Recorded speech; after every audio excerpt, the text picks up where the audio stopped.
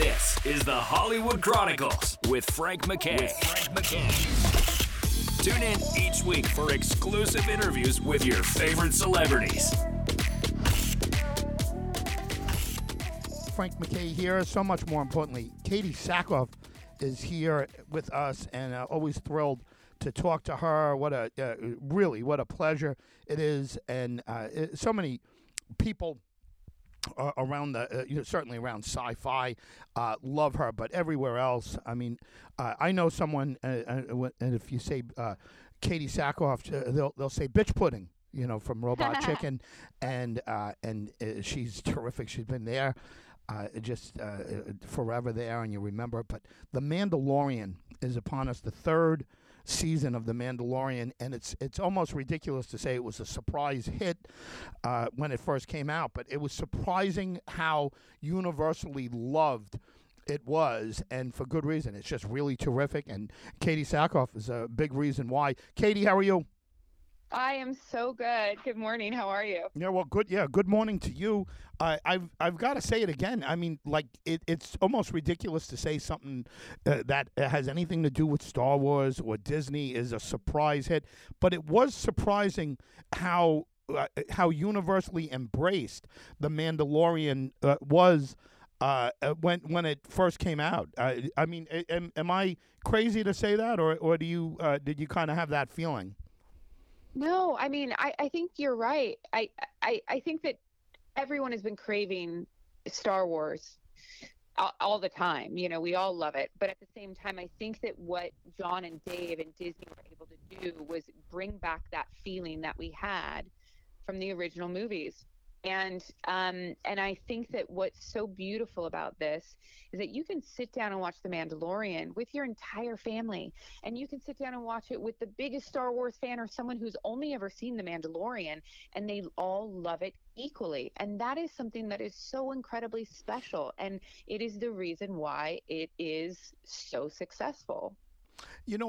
It's you brought up something interesting there, and I've said this too, that it is standalone, right? You could watch it not knowing anything about Star Wars, and you can get it. When you first read it, I don't know if you heard a description or if you heard or you saw a script right away. What was your first reaction to it and to your character? How did you react to it, and how did it first come in front of you? Oh gosh, I had heard of the show The Mandalorian, and I cornered Dave Filoni, and I said, my character is still alive, Dave, and she is a Mandalorian, and so he sort of chuckled and I thought brushed me off. But a few months later, I'm sitting across from Jon Favreau, who's asking me to play the same character that I've been voicing for over 10 years in the new show. And I was just shocked, blown away, all of those things. And I think that, I think that she fit really well in that universe. And I think that the fans are excited to see more of her. Yeah, it's just amazing. By the way, all these names that you're mentioning, there's so much talent in that room and just in that conversation. Yeah. And you mentioned John. How long have you known John? And pardon my ignorance on this, but did you work with him in the past? So I had never met or worked with John. He is literally on my bucket list of people that I wanted to work with from the very early days of Swingers. I absolutely loved him, and watching him in Rudy. I think he's so talented. But never had the opportunity. And someone like Dave Filoni, who I got to work with during Clone Wars and see him work and his knowledge of the world, he's been a friend and someone I've loved working with. And so these two guys have taken this world and this universe and really respected it and just added to it. And that is something that is so beautiful. I don't think there is anybody in the world, maybe other than Mr. Lucas himself, that knows more about Star Wars than Dave Filoni. Yeah. He may actually know more than George at this point.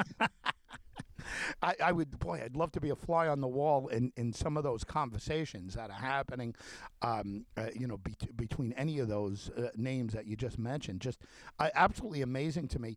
But if you think of the pressure that, and since all of you have, but especially those guys when they bring something to the world like this, and it sounds almost silly to say pressure, but it is. I mean, they have this franchise in their hands, and they are open to some vicious attacks if they don't handle it right. And I mean, they just hit it out of the park. I think all of you have, and you've got to be very pleased with looking back on what you've done, and certainly looking forward to what's coming up in the future. I imagine it's a good feeling. Oh, absolutely. I mean, I think that that's the thing, right? Is that you want to make everybody happy. You know that you can't, but that is always the goal. You know what I mean? So I think what it comes down to is I think these guys are fans themselves, and I know that they are fans themselves, as am I. And so what I do is I do what I think is best for the character as a fan of the show, and as somebody who knows her as well as I do.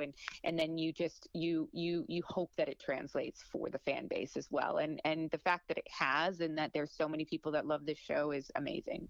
Katie, you always have so much going on. Tell us anything else that we should know about, beyond The Mandalorian, and anything you want to fill us in on. And certainly before you go, make sure we get your websites and social media sites so we can follow along with what you're doing. Oh my gosh, absolutely. So I have a bunch of things that I can't talk about, sadly. Yep. But I just finished a movie with Josh Hartnett called Fight or Flight that I'm really excited for people to see as well. If you like action movies, you're going to love this movie. So I'm really excited about that one. And then, like I said, a bunch of things that I just absolutely cannot talk about, sadly. Yeah. Well, hey, listen, it's understandable. It's I'm sure it's frustrating for you. You got all these different things. Anything that you can give us on season 3 that wouldn't be considered a spoiler, but anything we should be looking out for, especially with your character? Well, I think that there's a lot of people speculating that there's going to, that there's going to be some big fighting between Din and Bo this season, and I would say that it does look that way. So you just hold on to your best scar, because it's going to be an interesting season. Listen, Katie, congratulations on your whole career. It's absolutely wonderful, but certainly your work as Bo-Katan and The Mandalorian. Thank you very much for being here, and hope to talk to you again real soon. Oh, it's my pleasure. I'm super excited for everyone to see this season. I think you're going to love it. Yeah, everyone tune in. Thank you, Katie. Katie Sackhoff, everyone, has been our very special guest, and she's terrific. Everything that you've ever seen her in, you have to just kind of love her in. And so many people know her from Battlestar and